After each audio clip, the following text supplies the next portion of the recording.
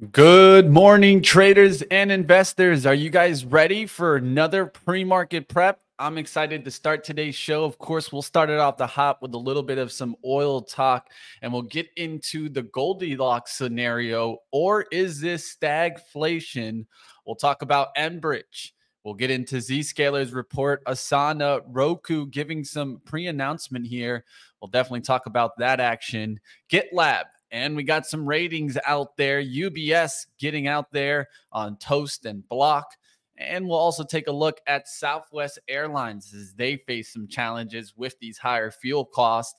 We got our guest today, Tommy Lackey, and we can take a look even into the home builders. It's going to be a great show. Don't miss it, guys. Hit that thumbs up.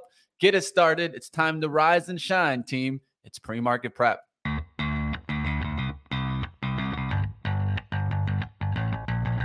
Coming to you live from downtown Detroit, this is Benzinga's Pre-Market Prep with your hosts, Joel Conan. This is a volatile puppy here, isn't it? And Dennis Dick. I'm bidding a penny. I'd buy that stock for a penny. With everything you need to start your trading day.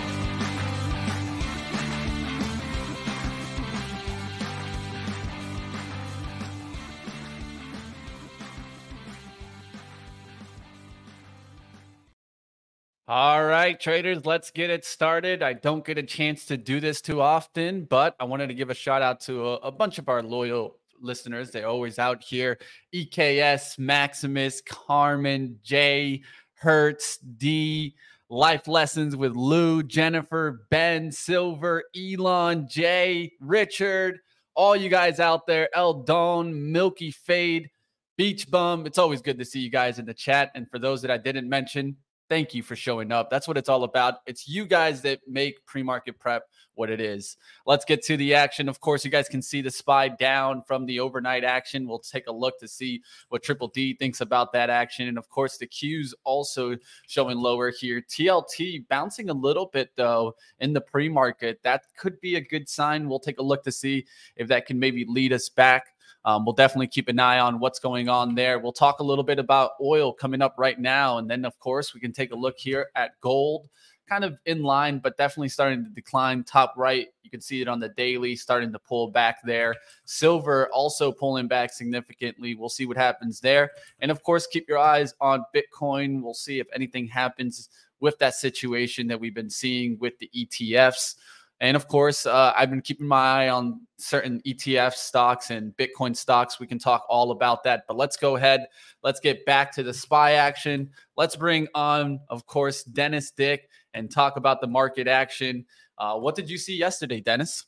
I saw a market that a lot of people would have thought held up pretty well and had a pretty good day because you had Microsoft up. You had a lot of the AI stories, and video really held up well. A lot of tech names held up very well. But then when you lift and you look under, you saw actually a lot of the other names really getting hit. So, even some of the lower P stuff really getting hit. IWM had a terrible day. That's got to be its worst day in a good month.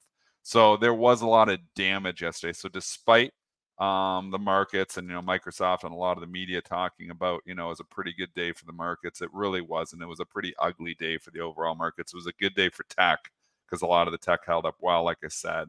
Even Kathy, if you're looking at the growth tech stuff, I believe was up yesterday. But you had separation, you had that rotation again. A lot of value names really having a tough day yesterday. Definitely, and I could see that defensive struggling. They were really getting hit. I mean, we even talked about Coke yesterday. Where did that go? It kept going down. Definitely probably not the area to be in value, but I did see a bunch of oil stocks moving yesterday. And let's talk about what happened there. Saudi Arabia and Russia's decision here to extend voluntary oil supply cuts until the year end has pushed international crude oil prices above $90 per barrel, marking a significant development in the energy markets. If I take a look at WTI right now, and I'm just taking a peek here, I can see it around 86.33. I saw it kind of spike in the morning towards 86.90s. We have a range between kind of 85.93s and 87. Let's see if we can get WTI in the 88s, because I'm a little bit of a bull here on this energy trade. What are you seeing, Dennis? Again, I think energy is just overextended here. So I am obviously long PXD. It's been a good one here. I've got some pairs on in energy stocks here from a day trading perspective, but I think the move's overextended. So I think you need a pullback. I've been bullish energy for a while, when I was buying the PXD back in June and July, and obviously bought the OXY as well. I just think we've moved already. I think we've had a pretty good move. Some of the stocks haven't moved that much, but some of them have. And if you think we're going to get, a little bit of a slowdown, which I still think could be coming, energy will take it there. So I'm not chasing energy here, but the value is there. I hear you. Is the Goldilocks scenario of cooling inflation and resilient growth gradually transforming into stagflation marked by persistent price increases and weakening demand? I think we can start thinking about this because we're clearly seeing how. Who's saying that? Where are you seeing who's saying stagflation? Because they're way early on that. I think it could happen, but way early. It's a thought process here. Are we I'm just going wondering closer where. towards? Was that So you just coming up, or you were it's a saying you saw some conversation. people talking about it Yeah, on Twitter? it's conversation on Twitter, conversation on the streets right now. Are we still thinking Goldilocks, or are we starting to think stagflation? I don't think, I think very few people are thinking about stagflation. I think it's very early to start thinking about stagflation. We talked about this a few months back as a possibility, but we haven't seen the growth slow down whatsoever. So stagflation now is obviously increasing prices with, growth starting to slow. We aren't seeing any of that. We're seeing actually prices still decline overall and growth still somewhat robust. So we're not even close. So I'd take the other side. We are not even close to stagflation at this point in time. I think the conversation for stagflation is its potential down the road if we start to see price increases again. But I mean, the CPI, if you believe the CPI, it's been pretty, right here around 4. We go from 4 to 4.1, 4.2. I don't consider that like we're back up at 7, 8, and 9 and having problems again. I think Yeah. inflation is in check here. I think the growth has held up very well. I'm more in the Goldilocks camp. I would have never thought I would be in the Goldilocks camp if you were to ask me a year ago. But that's kind of where we are. Is the consumer has just been very resilient. I'm still skeptical, which is why I still hold a lot of cash on the long-term portfolio. Again, my cash paying me upwards of 5.5%. My Enbridge stock was paying me 7.8, but that's not doing very good today. We'll get to that in a second. But I think you've just got to be careful jumping, that we're going to be, this economy is going to fall off a cliff, because we haven't seen that yet. We've seen, we've seen retail struggle. There's a few sectors struggling, but we're definitely not seeing growth slow tremendously here, which would indicate, that we might be starting to worry about stagflation. Enbridge shares plunging here 8% after the pipeline operator agreed to buying East Ohio Gas Company here and Questar Gas Public Service Company of North Carolina from Dominion and EOG Resources. And this is for a combined value of $14 billion. The terms include $9.4 billion of cash and $4.6 billion of assumed debt. I know that you've been focusing on this story, Dennis, so I'm gonna let you call it here. What are you seeing in EMB? Are you gonna stay in it? What's the idea now? Yeah, I'll stay in it. I bought this stock in the long-term portfolio. I was actually up in it again, had actually been paid already a dividend off of it once too, which I believe was 60 or 70 cents. It's obviously disappointing for shareholders when you see dilution. I get it. I listened to the CEO interview on CNBC this morning. They're trying to expand.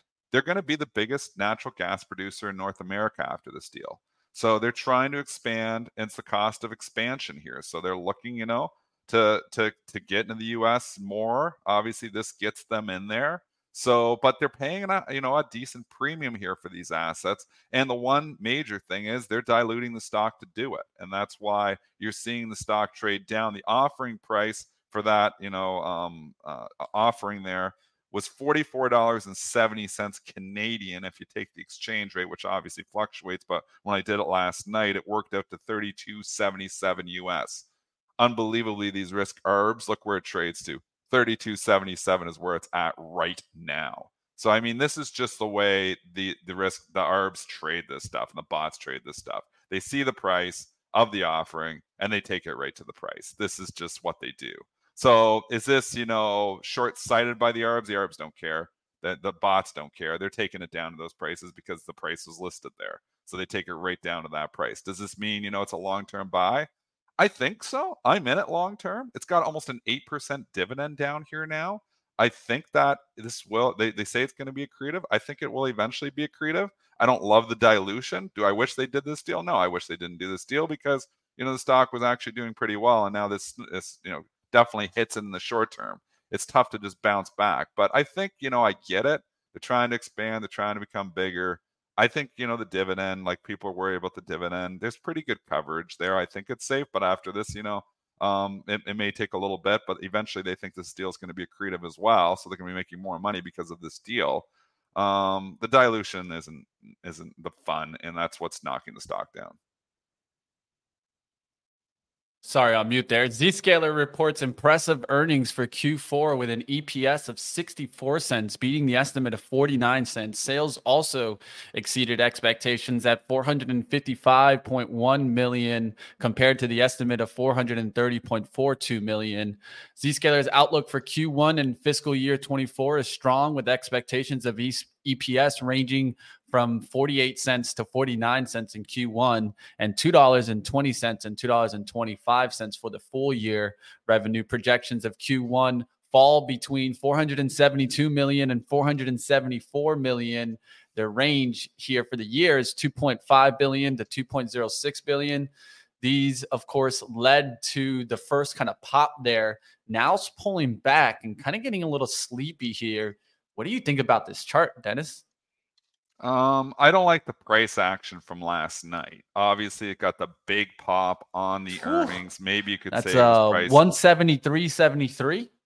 Yeah, so they ripped it. I don't know what they said on the call. Maybe they didn't say AI enough on the call, but it fell off. It was up there for a good 30, 40 minutes, and then they just cannonballed it. And they must have said something on the call. And obviously, I didn't follow this story closely. I was trading other stuff last night, but I saw it go from being up $10 to boom, being down $4 at one point in time. So it was a good 14-point fall right, 40, 50 minutes after the report, which is probably the time of the call. So I'm assuming something was said on the call. I don't know that for certain, but it got hammered really hard in a very short period of time, which is usually indicative of something being said on the call. And so it comes back in. So you don't like that price action. You never want to see a blow off top like that, where you catch, people, oh, it's a really good report, we're buying. Now you catch all those people. They're all caught. Stock does not want to rally whatsoever. Doesn't even want to get back to the green here. So not a great trading action from after hours last night. So I'd be somewhat concerned if I was long. Yeah, for me, I just want to see it start to get through the resistance here to the left-hand side. There's a high here at 162.67. There's a high at 163.13. And this close here of 162.80. So get back to 63, and maybe we can go and get back there towards those pre-market highs or after hours high. I think it could get up there. And one thing that I've been watching is you look at PanW, you look at CrowdStrike. They've been pretty hot as of late. Oh, so look really at CrowdStrike. CrowdStrike's really nice move here on the daily. I like how it kind of bunched up for one day and then took out the high the very next day. That shows me momentum that this is getting going. And I'm even watching Snow with this move because it's lagging. So Snow, of course, in the same space could start getting going. So what do you think about cybersecurity overall? Snow is a bit different, though, like not so much cybersecurity. These are cybersecurity plays here. So I wouldn't put Snow in there, but CrowdStrike. I mean, again, I don't like the action from Zscaler. CrowdStrike's already reported we had its move here, so Zscaler is going to dictate the move. I like your 163 number. Until Zscaler reclaims that and starts to look like it wants to go, that's major resistance for the stock. Asana surpassing the earnings estimates for Q2 here. Let's go pull up the stock with an EPS of a loss of 4 cents, outperforming the estimated loss of 11 cents. Sales also beat the expectation of 162.46 million compared to the estimated 158.7 million. Asana's guidance for Q3 and full year included expected EPS range of a loss of 11 cents to a loss of 10 cents for Q3, with revenues projecting at 163.5 million to 164.5 million. For full year 24, Asana anticipates EPS range of a loss of 42 cents to 39 cents and revenues ranging from 642 million to million. There's Definitely no also a little bit of a pop fake though here to 23 again. same story as Zscaler got popped and then they sold the pop. I mean, it's a little indicative of what the market action was yesterday. A little bit more selling the rips, as opposed to this rip roaring bull market. And what we talked about yesterday on the pre-market show, we don't need to chase. One day later, a lot of stocks sell off. So again, proven that you don't need to chase, at least right now. We're just not in this rip roaring bull market here. And even in the stocks that have good earnings, you don't need to chase. And if you are chasing those, you are losing. There is one thing to say is, I don't know how you say his last name, but the CEO and president, Dustin Moskovitz, I think is how you say it. He buys this stock. It's got to be 3 times a week. He buys huge size in it. Like, I don't know what this guy is worth, but there is no insider that buys their stock more than Asana. So, I mean, does he eventually know something here? Like, he just continues to accumulate. He now owns 42 million shares at $21 a share. As you can say, he's got almost $1 billion of his own capital in this stock and in this company. So he puts his money where his mouth is. There's no CEO that's buying their stock more aggressively that I've seen, because I watch the filings, and this one's on there 2 or 3 times a week. He just continues to buy no matter what the price. This has been going on for the better part of a year. That I don't know why he's just accumulating so much of his stock. Maybe just, he obviously believes in the company or wouldn't continue to buy it. It makes me want to buy the stock too when I see a CEO buying the stock that aggressively for that long. Makes me think, that he's eventually going to turn this company into into profitability. But I'd still like to see the thing get profitable. And the problem is with all these CEO buys, the market completely ignores them all now. Usually when you get a CEO buy, the stock will pop 2-3% because it's such a huge vote of confidence. But because he does it so much, the market never cares that he buys. So it never even pops at all when he buys anymore. It's just expected he buys so much. But I've never seen a CEO buy a stock as much, their own company as much as this. And I like that. So I do like that. What I don't like is that the company is not profitable. So give me a call, chat. Let me know when this thing turns profitable. Maybe it'll be too late at that point in time, though. Yeah, that's my thing. It's one product, and I just don't see that it can't be replaced by a competitor. That's my biggest thing. I always look at thinking, like, can someone else just do the same thing that Asana does? Yes, they can clearly do it. So where's the Benzinga uses Asana, do they not? Yes, and I can tell you, I What do don't you guys go on use there. it for? What's that? It's mainly to like kind of structure organized tasks together for organizations, right? And so there's plenty of services that do this, though. It's not like it's just Asana's the only one that does this. That's why I don't like it, because there's no competitive advantage. If someone were to tell me what's comes something better, and then they're in trouble. Exactly. Very easily someone can step in and take their lunch.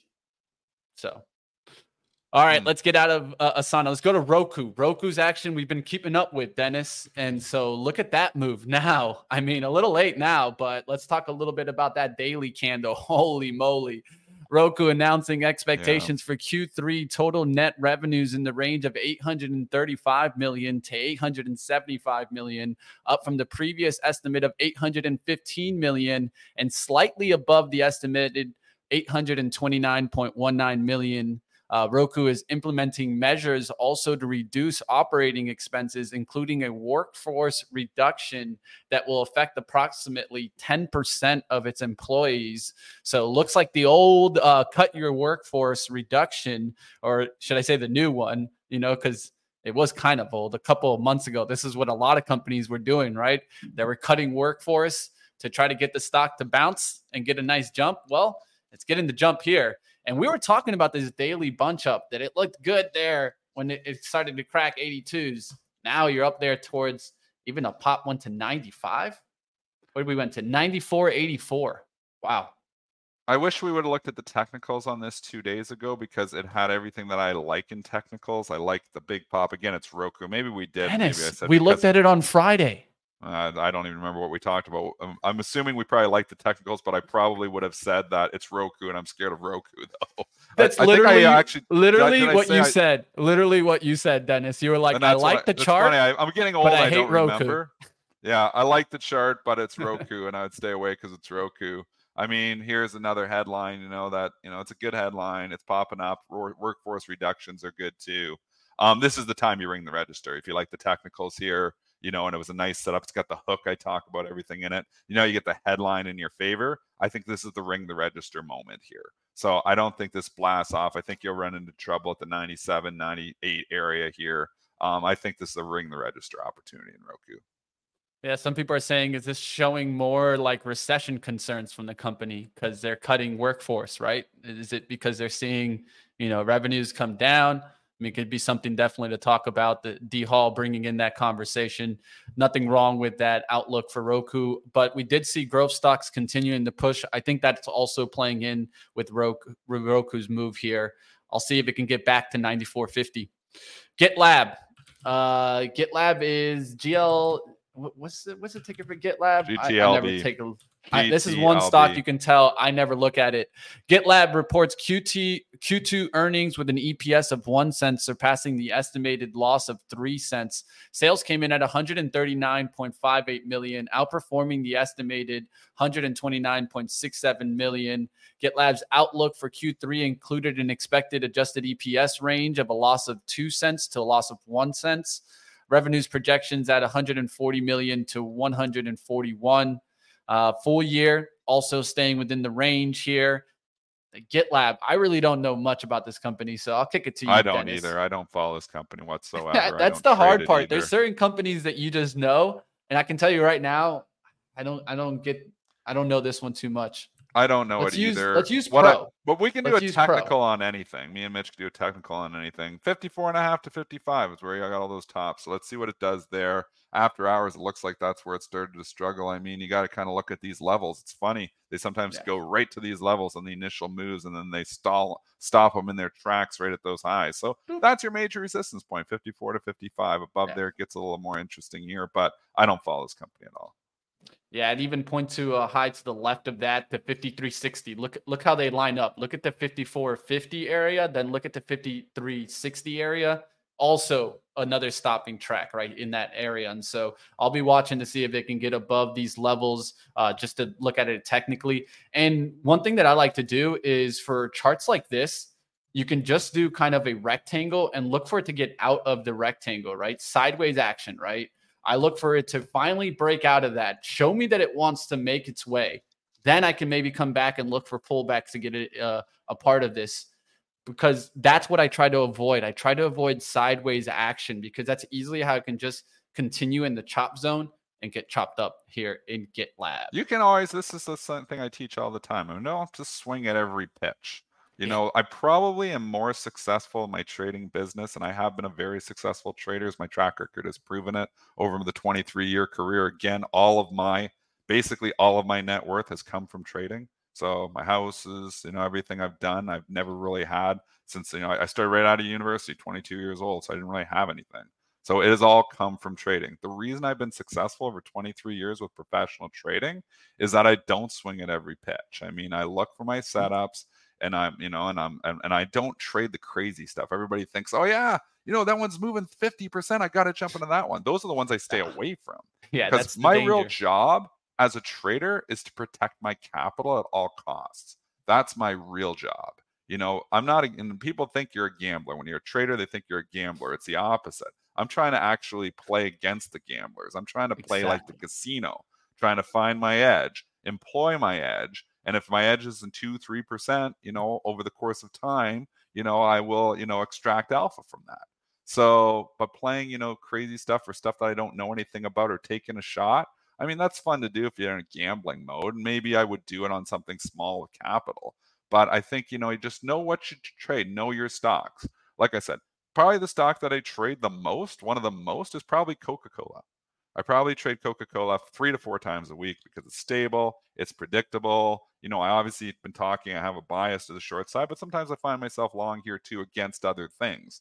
But I mean, this stock doesn't go and just kill you for 4% or 5% overnight. So, I mean, that's the key with trading, is knowing who you are. And if you're a great trader and you're great at trading the crazy stuff, keep trading that stuff. But if you're just starting, that is the hardest stuff to trade. And I think this is the hardest part of being a day trader. I talk about this on our live trading stream often, is that being a day trader does what? It gives you really the possibilities are endless almost. At least it seems like it's endless.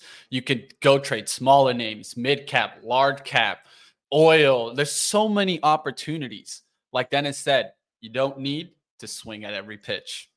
Let's go to ratings. UBS upgrading Toast.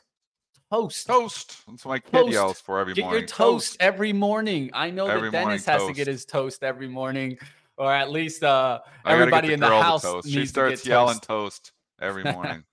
Well, UBS is also yelling toast this morning as they upgrade toast to buy and raising its price target. I'll give you that target right now. I needed to post it up. But toast is one that actually has been on my radar, Dennis. I just want to say this story is one to keep an eye out for, because we all know how Block and PayPal have been struggling, right?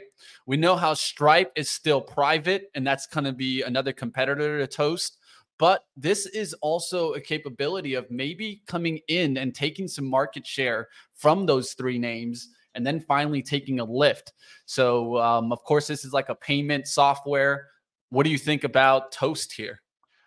It's an upgrade that these get attention. One, because it's a retail darling from 2022. So there's a lot of traders that traded this back. Obviously, it's significantly off the highs. We know it got up to $69, but it's one of those stocks that is widely followed by retail. So when you look at ratings, the first thing you look at is it a rating to buy? Is it a rating to sell? So this is an upgrade to overweight, correct? Buy.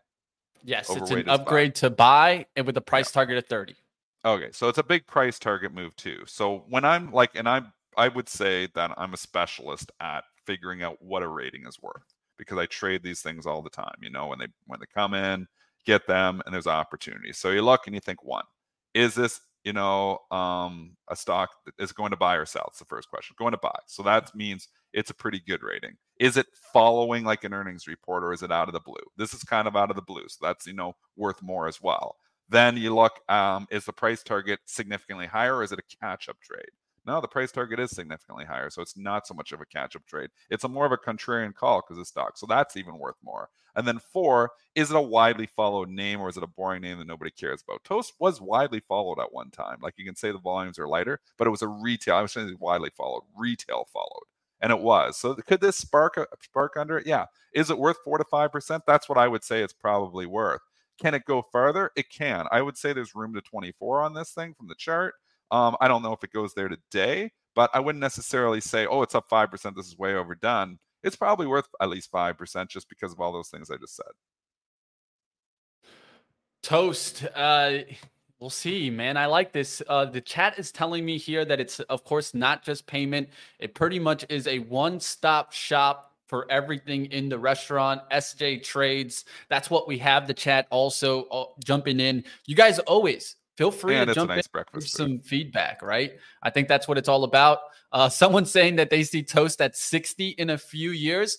Who knows? Maybe this is a good investment down here as it's been sideways down. And I'm looking to see if we can come back to these highs, the 25s, the 27s. Of course, those are ways away. Right now on the hourly and 15-minute, you can see 23 and 22.50, 22.40s as being support. I kind of like this chart, the way it's setting up.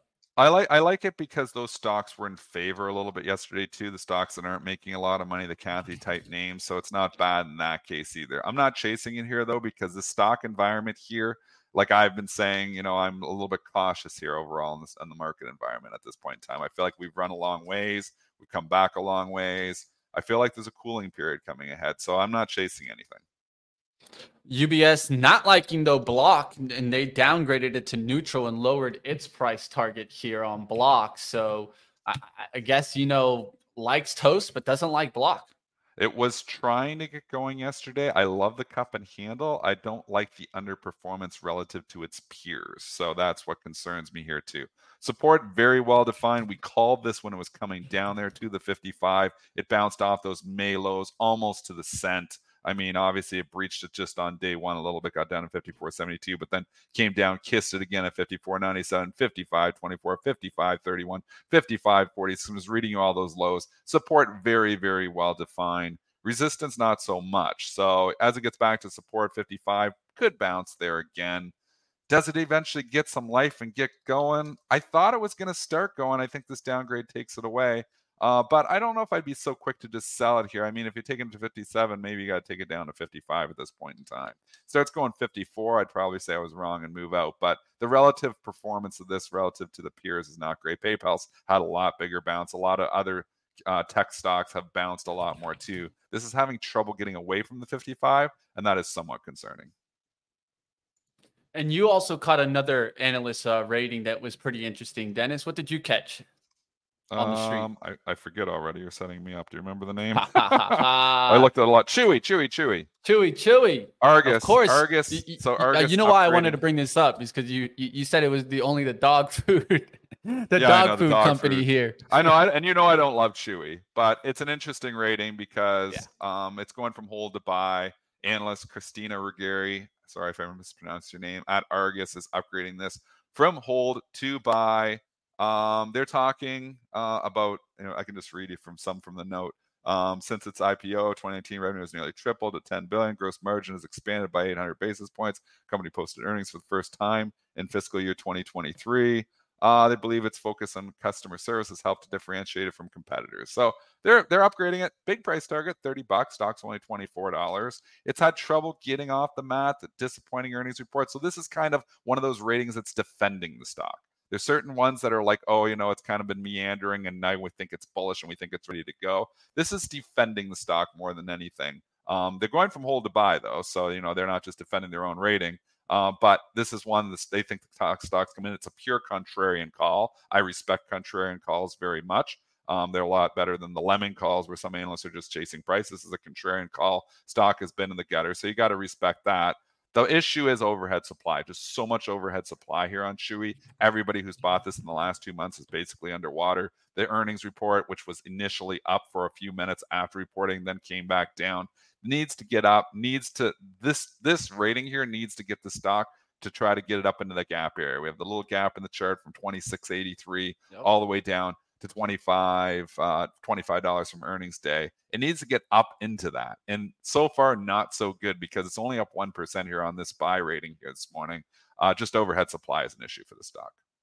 All right, guys, I'm just drawing it how I see it, and this is exactly how I'd be looking for. I'd be looking for one more pullback close to that support around 24.50, red to green move for Chewy, and then look to see if you can fill the gap to the upside. I'm with you, at least if it could get up there.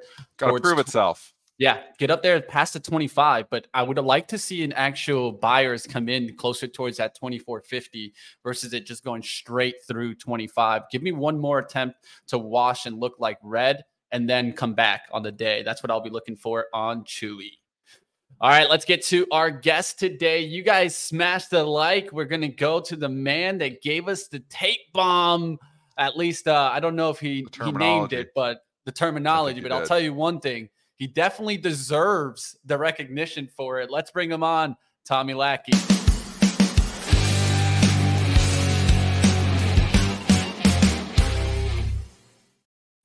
Tommy Lackey, managing. How we doing, Tommy? It's good to see you. Doing great. Good to see you guys as well. Yeah, no, I can't take the tape bomb. I don't know where it came from, so I'm going to have to assume someone else said it, and I just parodied it.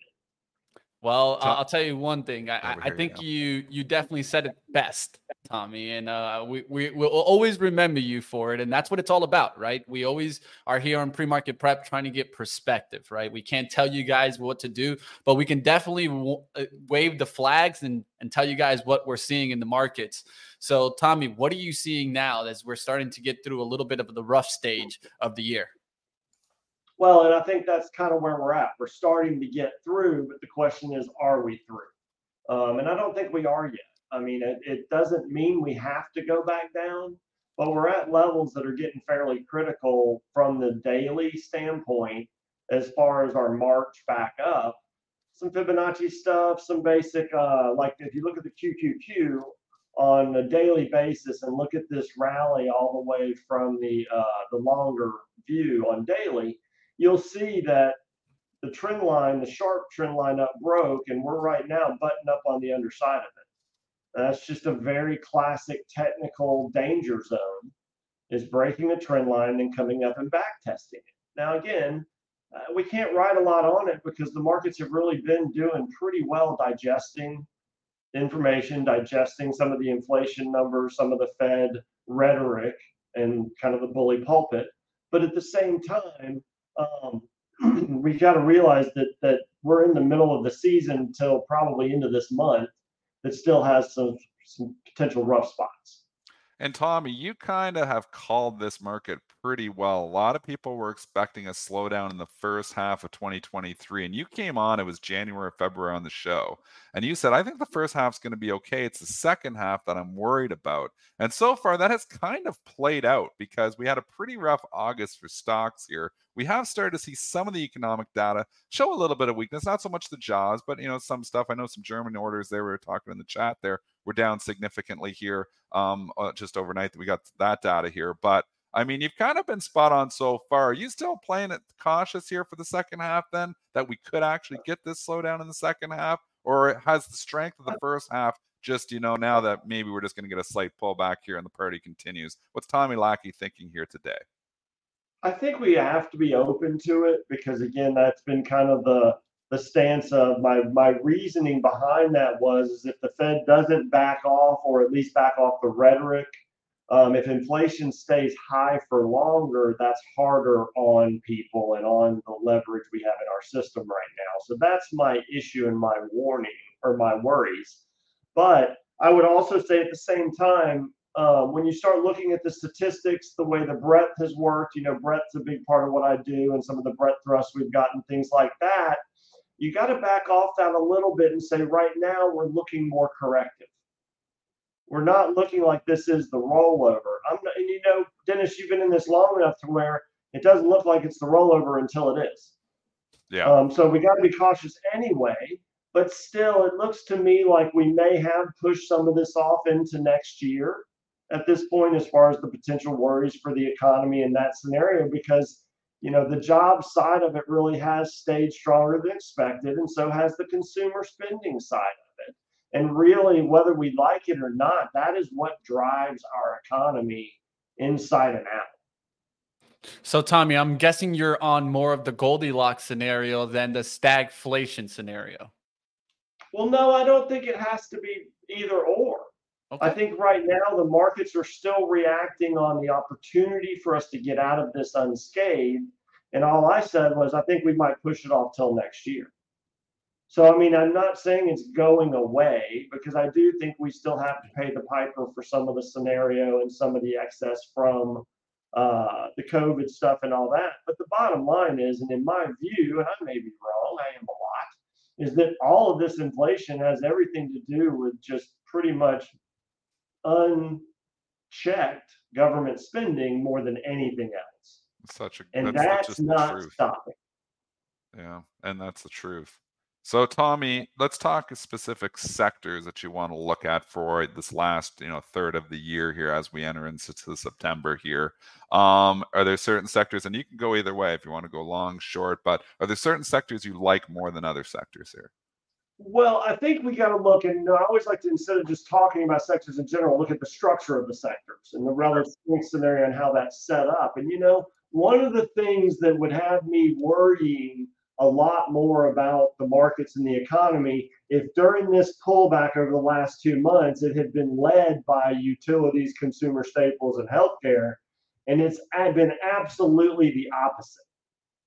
All three of those have now dropped to the worst relative strength in my rankings. Yeah. When, if we really were going into a fearful market, which we know the sentiment drives it more than the reality, because that's usually a little forward down the road, then we're in a scenario to where they should be buying these defensives, not staying away from them. Definitely. I see the weakness that you're pointing to there, Tommy. And of course, the utilities have just been coming down pretty quickly. Healthcare, quick turnaround also there.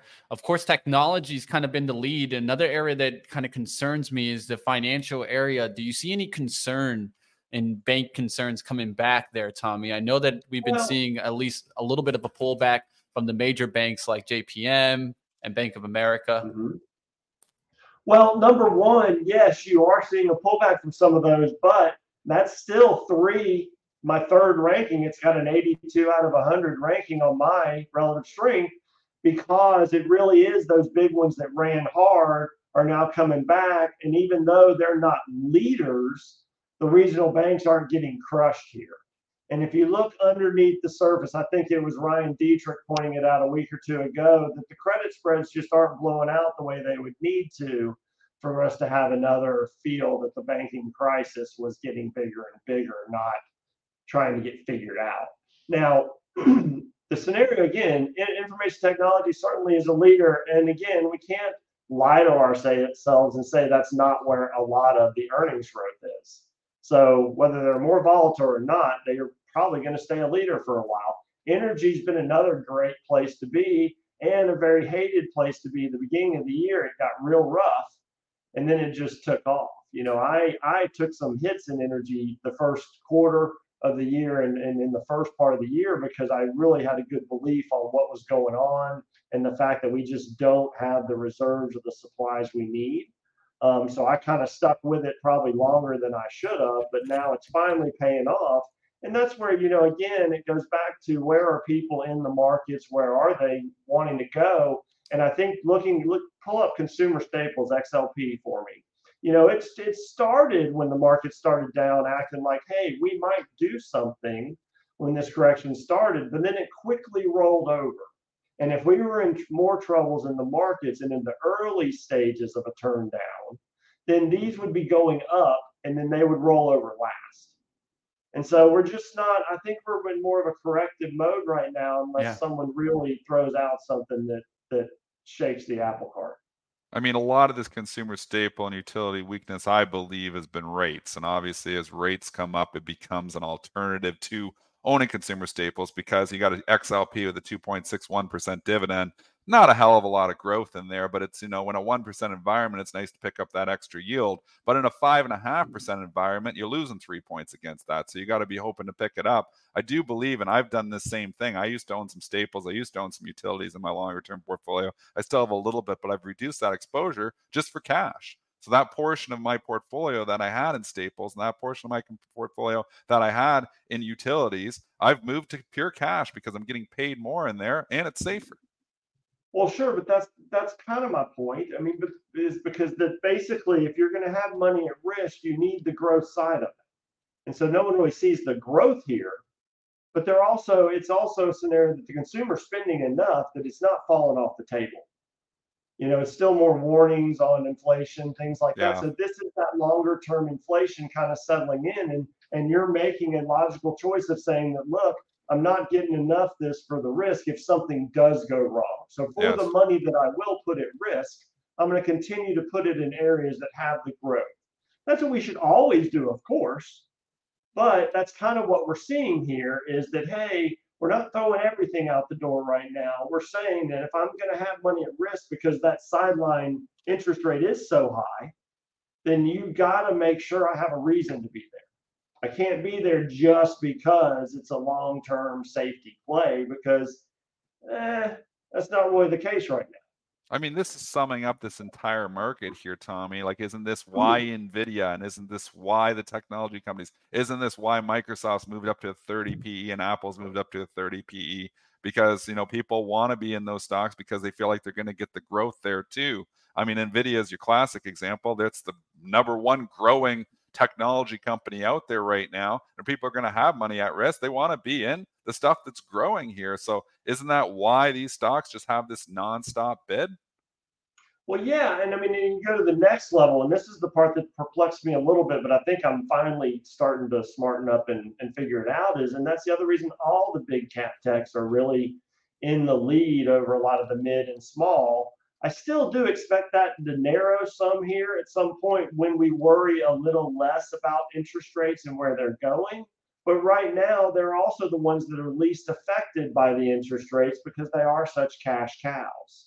And versus some small and mid-sized tech companies that maybe do have some leverage and some debt on their books they're about to have to roll over, refinance, or whatever, and they're getting a little more concerned, even if it is a good, viable company.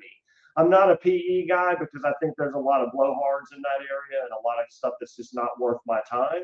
But at the same time, I've listened to a couple things recently talking about how many of these unicorns and these big billion-dollar companies are getting ready for big markdowns. And that's where I keep my clients out of that a lot of times, because I truly believe the opaqueness of those books just aren't for me.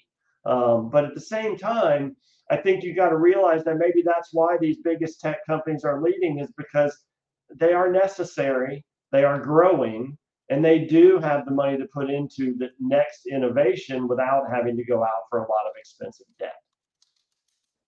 That's definitely something to watch. Of course, we'll be keeping an eye on these technology names and see if they can keep pushing towards the next level. Do you feel that the AI kind of hype is slowed down now, and we should be able to actually find some high quality moves here? Or do you feel like the AI hype is still keeping these stocks up? I think it's in a respite, but I think at the same time, I think it's a quote unquote hype that can continue to kind of move through, because I think it's something that can affect a lot of industries from the inside out. And I think that the ironic part about it is we used to always worry about robots taking away all the low income jobs. And now we've completely flipped the script to where AI is taking away all the high income potential jobs, writing songs, acting, finance, all this stuff. So it's kind of an interesting irony out there right now. And honestly, I do believe there's a good place for it to grow fast due to things like NVIDIA and the increase in the computation power. You know, one of the things y'all know I've done for, I guess, since 2002 is I've played in a lot of back testing and researching and building my models and systems and all that. And, you know, I remember when I started to do a back test, I'd have to turn it on, and sometimes it'd take 3 days. 3 days to run a back test on as many stocks or moving average, what I was doing. Now it's like 8 minutes to still do twice as much stuff. The fact that we can compute at that level is going to change decision making through all. Just think about AI now in healthcare. Even though it sounds a little scary, there's still a lot of errors with doctors that could be cleaned up. And so I think there's a lot of places for it. So I don't know that it's overhyped overall. I think, again, as always, the first adopters jumped on real hard, made some quick money, and now we're seeing a shift in hands, and we'll see if the institutionals really pick it up or not. All right, you guys can always learn more from Tommy Lackey. Definitely check out powerinvesting.com, and it's always good to have you, Tommy. We're waiting for the Tommy Lackey AI, but I think we might have to wait a little bit longer. You let me know. I'm downloading immediately. All right, guys. Have a good one, Tommy. Take care. Y'all have a great day. Good luck, everybody. All right, let's get back to the markets. How you seeing things, Dennis? You seeing us? We still climbing a little bit here? Oh yeah, we're bouncing around here. We're gonna be choppy. I'm seeing a little Tech Week here. Some value names are trading higher here this morning here. So actually, IWM has just went green. It's definitely a little more mixed than what you'd think when you just look at the S&P being down 10 handles. There is some stocks that are trading in the green, but I think again we're just in this market where they're taking profits on the pops. And I think you've still got to keep that mindset. I don't think Tommy changed my mind here this morning. He was kind of on the same side where, you know, it's been easy sledding this first half. And, you know, we've come back a long ways. And here are the cues approaching the highs to where they were in July, but not making new highs here yet. And that's somewhat concerning here, too. And valuations are stretched on some stuff. I didn't like the move in the IWM yesterday. It's been a nice bounce back the last week of August. And then, you know, we just fell apart there yesterday. So you've got to be somewhat cautious here, I think, with, you know, being all in on this market here. It doesn't feel like the all-in market. Yeah, one stock that I'd point to that I think is very important. I know that we've been looking also as NVIDIA as a good bellwether of the market, something to keep an eye out for. Microsoft has been another big watch for me. Why? I've been waiting to see if the stock that kind of led the correction with their mention of AI would also lead maybe the move back, because that's the way I see Microsoft. And yesterday was a decent day. I think getting above that 330. Now I'm going to be looking to see if we can hold 330 on pullbacks, because I think Microsoft could lead this rally back in tech.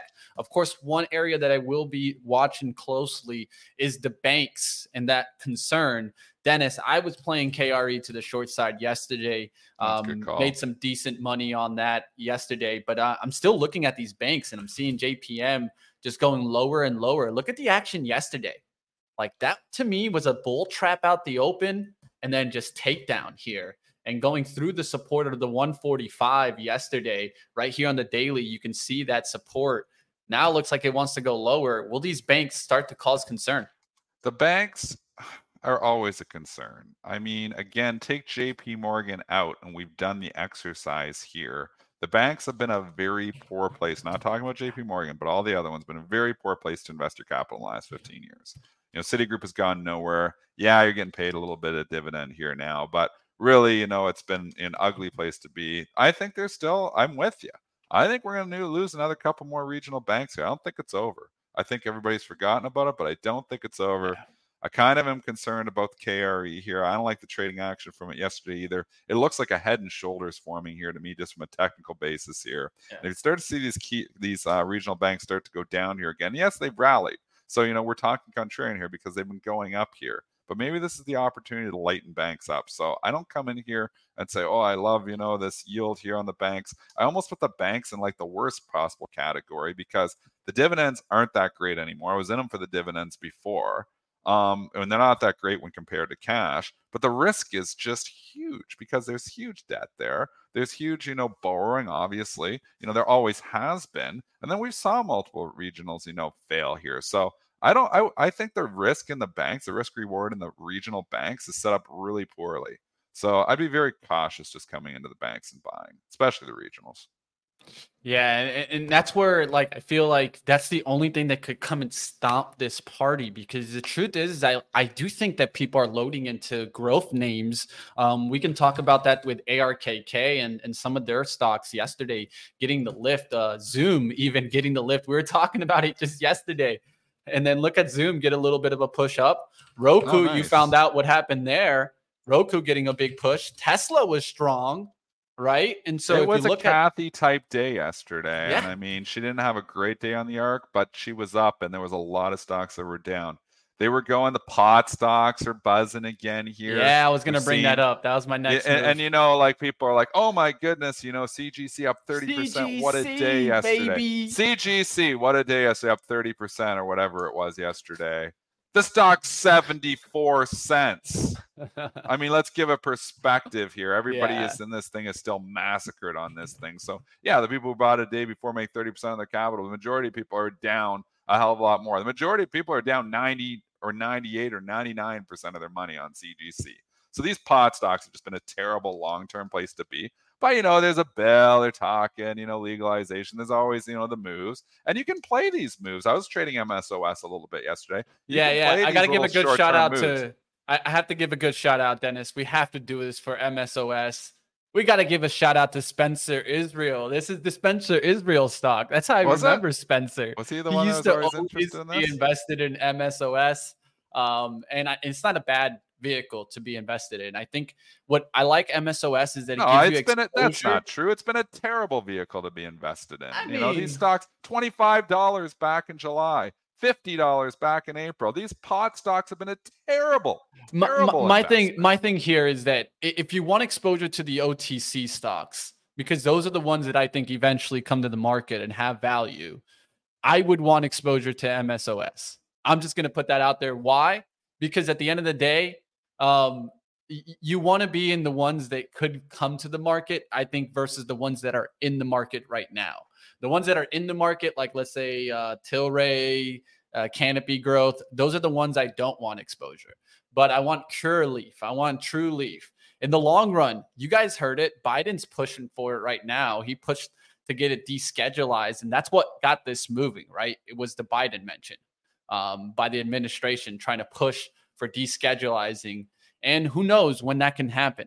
All I know is that when we finally get federal legalization, I think these stocks are going to have their moment again.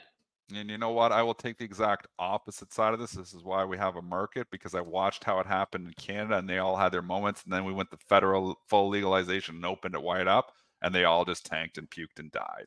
So it's all about valuation here. I think in the short term, and I was long MSOS yesterday, I'm out of it now. In the short term, I think there's good trading opportunity here. It's went from 5 to 8. It's been moving, but it's overextended here now too. I think in the long run, if you're investing in these companies, I think you lose money. We'll see what happens. That's why it's a market, baby. I've been sticking with my cannabis stocks. I think I'll stick with them, but that's the fun And you've part. been, and if you've been sticking with cannabis, you've been dead wrong, because That I've you been have to dead wait set. though. There I may haven't be, se- I just want to interrupt you for a second. Yeah. There may be nobody that called cannabis better than me. I've hated these stocks forever, and I told you on this show, and if you've been listening to this show for 5 or 10 years, you know I've been talking about these stocks with these ridiculous valuations, especially the Canadian ones. And I said eventually all of these things are going to be a hell of a lot lower. It didn't know the path to get there, and some of them went up after I said that. But in the end, I was right on all this stuff. So I'm wrong on a lot of things, but I've been right on pot stocks, and I'm not going to get off the bearish camp here on these pot stocks because they just had a 20-30% move in one day. Yeah. I mean, again, maybe you don't like the Canadian ones, and maybe there's some opportunities in the short term in some of these US ones that aren't listed. I don't know all that. I just know that valuations have been just, they were through the roof. Tilray was $300 a share. It's $3. If you've been investing in these things, the odds are, if you've been investing in these things for more than a few months, you're down big money in them, and you're not listening to pre-market prep, because we would have kept you out of that. Yeah, we'll see what happens. Like I said, I've been on the pause game. I haven't invested in these, but I'm waiting for the right opportunity. My thing's federal legalization. We'll find out if that day comes. Now, let's go to earning stocks tonight. I just wanted to quickly take a preview of some of the ones that are coming tonight. We get GameStop, we got Play, ChargePoint, AEO, Path, AI. Any of these interest you, Dennis? AEO will be interesting because it's just one of those like Abercrombie and Fitch. I feel like it's the same dang company. And Abercrombie had the Gap and Go Off earnings. I think they run this stock ahead of the report here. It's tonight. I wouldn't be surprised if AEO has a day here today. It's actually trading up in the pre-market. Light volume though, but I wouldn't be surprised if it's strong into it, because if they're looking at it like Abercrombie, I used to pair trade AEO with ANF. Those were two that I just directly pair traded together. I don't so much pair trade those anymore, just because the retailers seem to, but you can see there's definitely that strength in AEO and ANF, and the other one was Urban too. Those three are just, been showing. Urban's come off here now, but Abercrombie's continuing to show strength. I think it'll be strong into the report. I don't know how the report's going to be, but again, this market seems to not price in that much. So I think Abercrombie was really good. I think the AEO earnings could be good as well. Jay, I mentioned GameStop. You said I didn't mention it. I think I mentioned it. We'll definitely keep an eye on the GameStop. Whatever. So I went into a GameStop. I got to watch what I say, because if I say something negative about it, there'll be 25 people hating me. I'm with you, Dennis. So you got to be worried about them. What you watch. So I went to the GameStop. I've never been in a GameStop ever in my life. So I went into the store because I pulled out my more old Wii. I pulled out my old Nintendo. Oh, the Nintendo Wii. And I was like, I got no control. My controller's not working. I was like, oh, you got to get Rock Band for that, man. A little Rock Band. Well, I have that too, but my controller's just old and not working. The thing's like 10 years old. I pulled it out for the kids. So I go into GameStop and I'm like, you have any old Wii stuff? They're like, no, we don't sell any of that stuff. And I was like, I thought GameStop's supposed to be where you go for all this games. So I was the only person in the store. So literally, I was the only person in the store. It was closing. Then my kids started looking at stuffed animals. They just kept it open a few extra minutes because there was a customer in the store. I'm not joking. So they're like, no, take your time. We're just, doing the till and stuff. And that was a good thing. And they were very professional. They were very nice. It was a very nice looking store, but there was nobody in the store. Maybe it was at closing time. Nobody buying anything. And then they couldn't even, so they gave me a card to go to another store to go try to find the Wii controller, which was very nice. They were awesome about that. But I'm like, I thought you'd go GameStop because that's where you sell like the games, older games and different stuff. So maybe I'm wrong. It's just, they had a lot of Mario like merchandise in there, because obviously Mario is a big thing right now. But I was, like surprised that I couldn't get, a Wii controller or a Wii controller there. But anyways, I just wasn't over. I was very impressed with the service, but I'm like, it doesn't look like this company's turning around and going to be this driver where everybody's going to GameStop.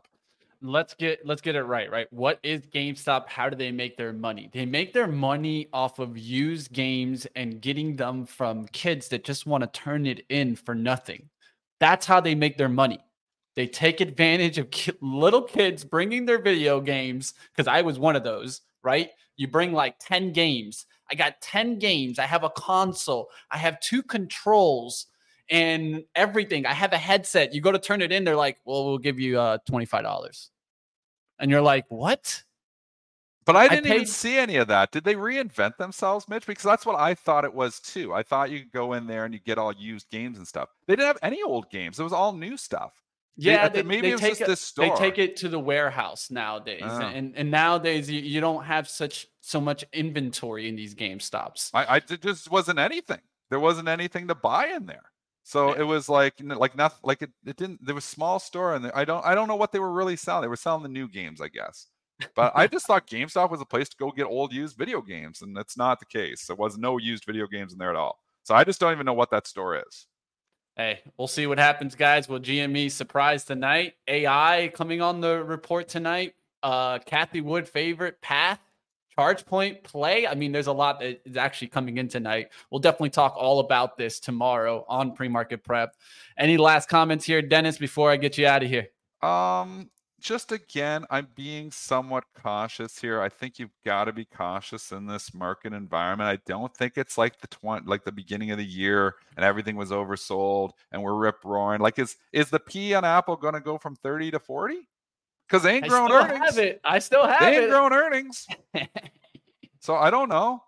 Like I've been wrong because Apple's come a long ways back. You know, I sold my stock. It sold off after I sold it, but I didn't get back in. It's bounced back again. They continue to buy this stuff. But I mean, I just don't see, and maybe I'm wrong. Maybe it is going to 40. But I'll tell you, the E is not going up at Apple. Not anytime soon. Microsoft, same thing. They talked about the gradual earnings growth with AI. That E is not going up anytime soon, but maybe this is no other place to be. So it continues to be the place because other stuff doesn't have growth. So you're trying to look, but there's really any growth in Microsoft, Apple either. There's just growth in the share price because the PE keeps going up. But the E is not going up. Show me that E. Show me how to grow that E. NVIDIA is at least growing the E. And I've argued this before. I would rather own NVIDIA at 47 times earnings than Apple at 30 times earnings. I think in 3-4 years, you'll see that PE, that NVIDIA E is going to be going up, where that Apple E, I don't know if it's going up that much. They're not growing earnings. Why are we paying 30 times for a company that is not growing? That's my concern. I just think it's just story here. It's all about the iPhone coming right now, and I think that's what they're buying up, Dennis. They're buying up the iPhone story. I don't care about the story, though, as an investor. So there's a separation here that is important to talk about. Agree. Story is to trade. You want to know, so story is good for trading. But in the long run, I want to know about earnings. I want to know about revenue growth. I want to see, NVIDIA is showing me all that. You know, NVIDIA is showing me. And I'm almost talking myself into buying NVIDIA just because, I've sold all these other tech stocks here. And everybody thinks NVIDIA is so expensive. You know what's expensive is Apple. Apple is expensive. It used to trade 12 times earnings. It trades 30 times earnings, and it's not growing the E. So is an iPhone story that you drive the price in the short term? Sure. What really drives long-term value is those earnings, though, and revenue growth. And we haven't seen growth in Apple in a long time. It's so big. It's hard to grow when you're a $3 trillion company. Microsoft, same issue. So the only reason these stocks have gone up is because people are willing to pay more for the same earnings. If that changes, they better start growing those earnings, though, and this AI better be real for them. We will see what happens. Like always, you guys can find out everything right here on Benzinga. Stick with my man, Dennis Dick, Triple D Trader on Twitter. Definitely give him a follow if you're not already doing so. Dennis, go do what you do best, my friend. Get to your trading action. Okay, have a good one, man. All right. And that's what it's all about. As you guys hear from Dennis, Dennis always is trying to share a little bit of wisdom, long-term, short-term.